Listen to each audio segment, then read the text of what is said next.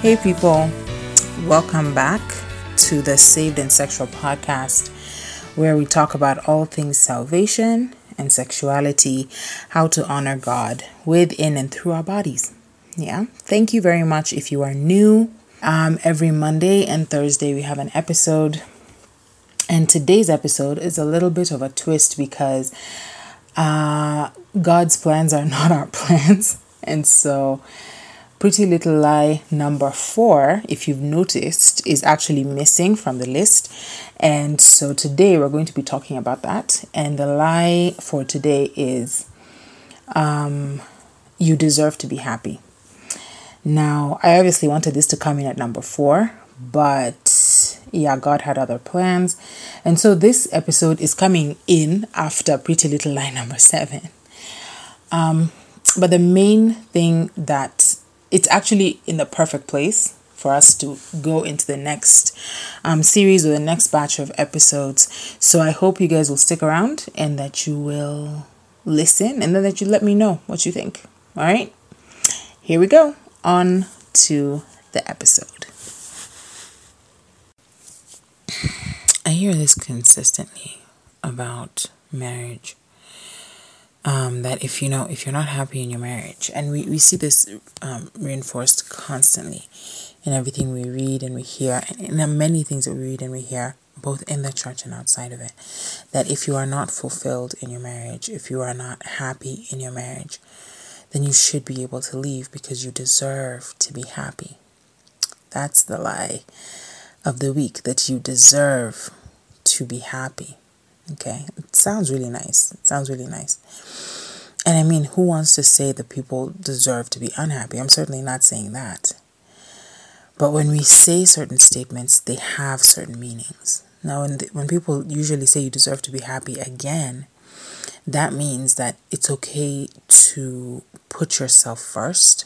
Yes. And in fact, it continues to reinforce the messaging that you should put yourself first. So it's not that the opposite of it is what is true, but it's the reinforcement of a particular message that makes you make decisions focused on yourself more than they are focused on others. So I use the example of marriage because God just woke me up today thinking about marriage and divorce. And I started asking him, is there really justification for divorce, and then is there justification for a marriage? And he took me to First Corinthians.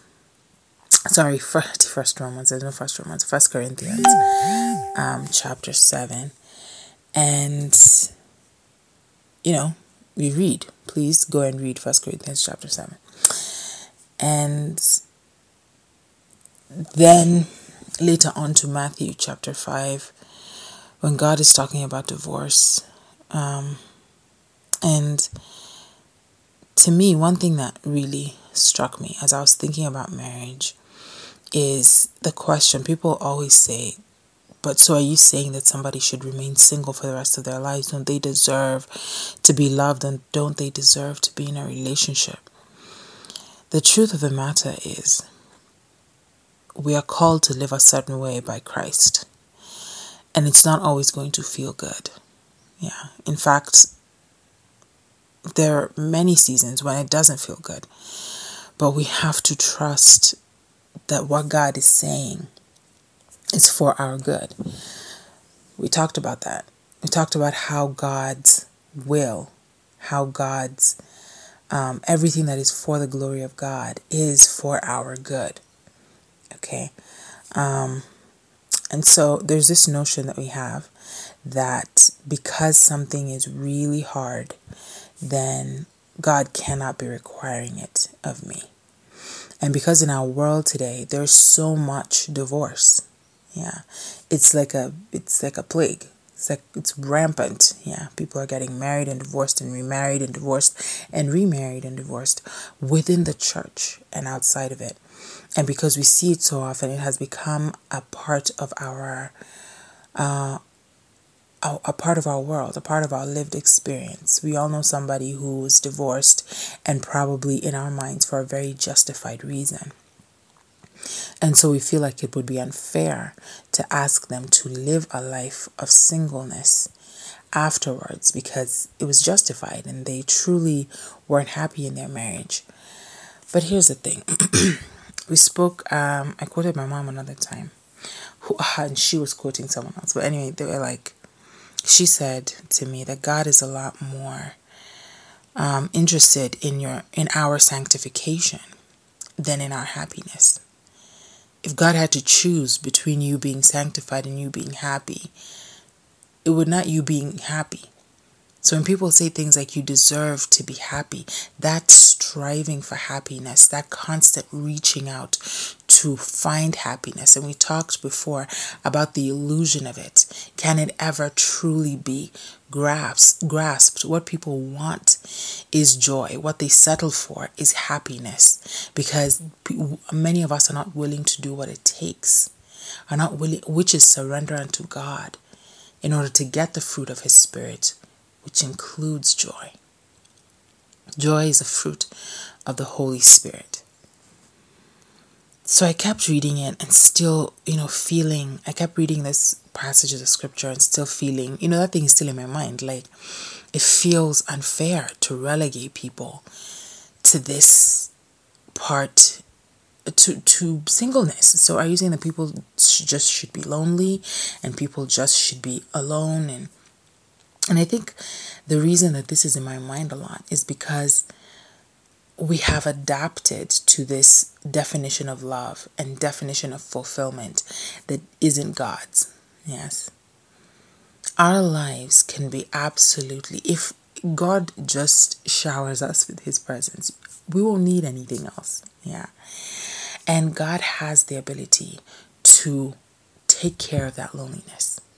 God has the ability to fulfill your life, to fill your life.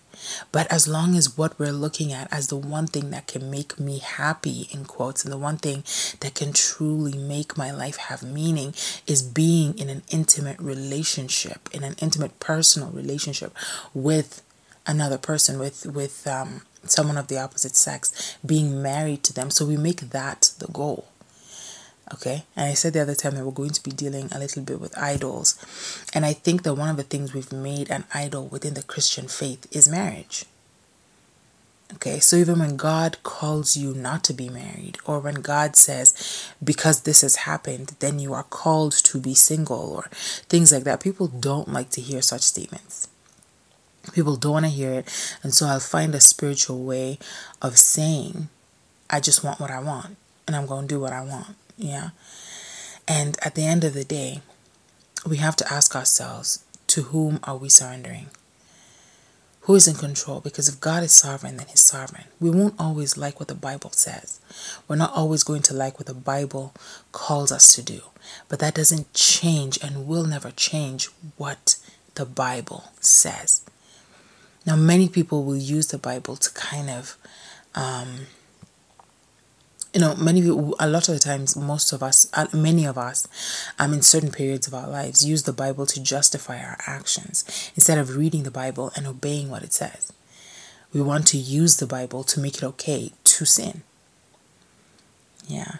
So one of the things that I think is very prevalent in the church today is this lust. It's like a lust for mysticism, a lust for the supernatural experiences. And one of the things that struck me recently is that we are so willing, we're so thirsty for supernatural experiences that we're willing to give God up to do it, to get it. We're willing to give God up to get them.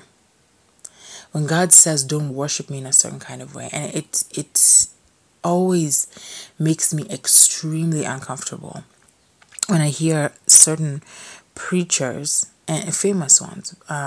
There's one in particular who said that we should take things from the New Age because they stole those things from Christians. If you read Deuteronomy, God makes it pretty clear how he wants us to worship him. And again, I will say, if you read this entire Bible, God makes it clear how we are to worship him and how we are not to worship him. It's pretty clear. So when we are so thirsty for a supernatural experience of any kind, yeah, it kind of reminds me about many of us single people. Yeah, like you're so thirsty for a man, for a husband or a wife, that you will just settle for anyone. Yeah, so there's this funny video which is just a man, this comedian, Nigerian comedian. I might link it below just, so you can get a laugh. It makes me laugh every single time because it's accurate.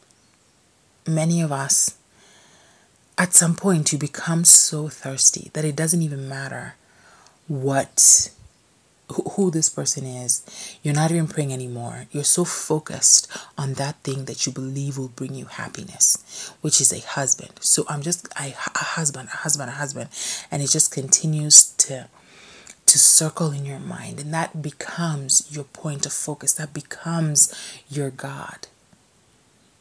Not because God has called you, because God will never call you to worship anything else. And we have to constantly examine ourselves and our willingness to honor God.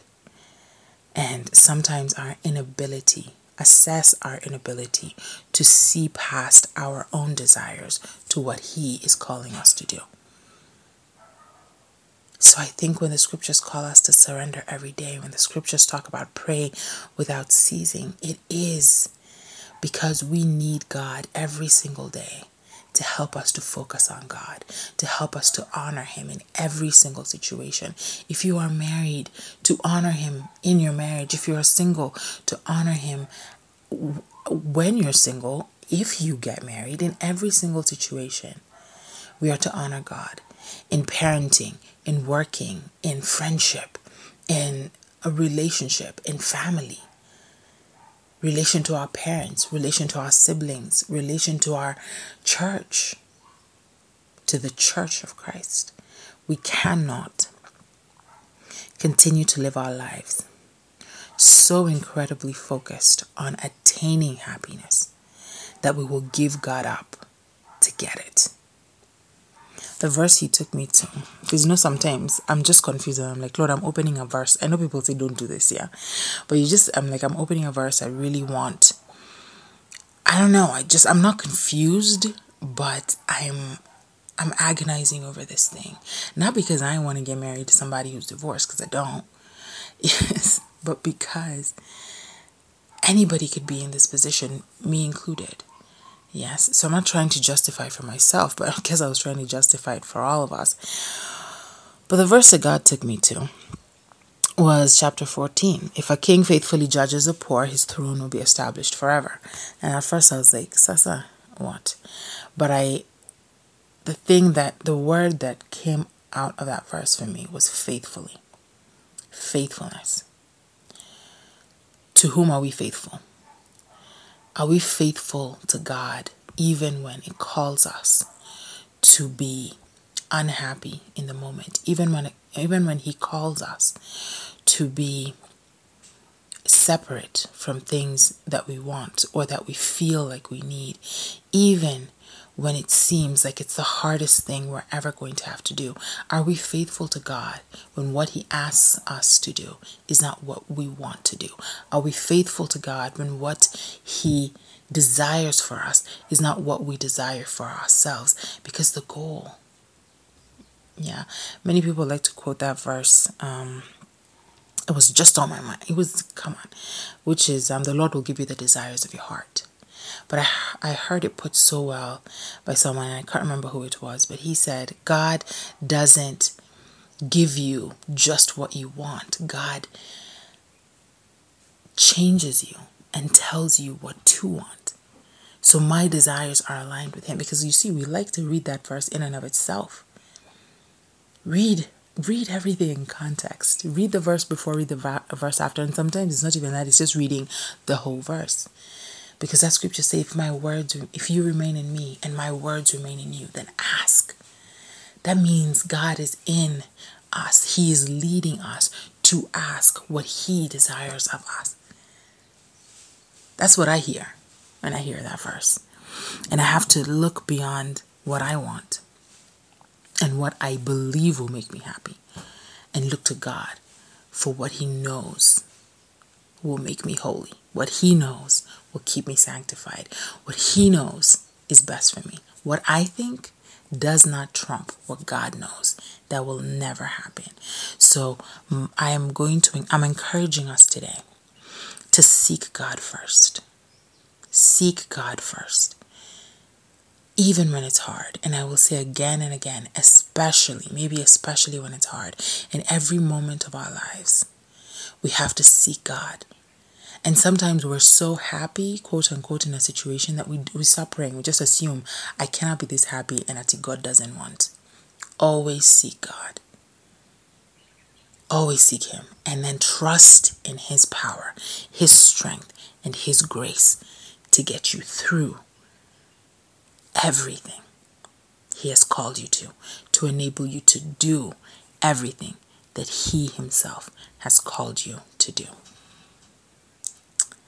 Thanks for listening, guys. So glad to have you. I will see you all on the next one.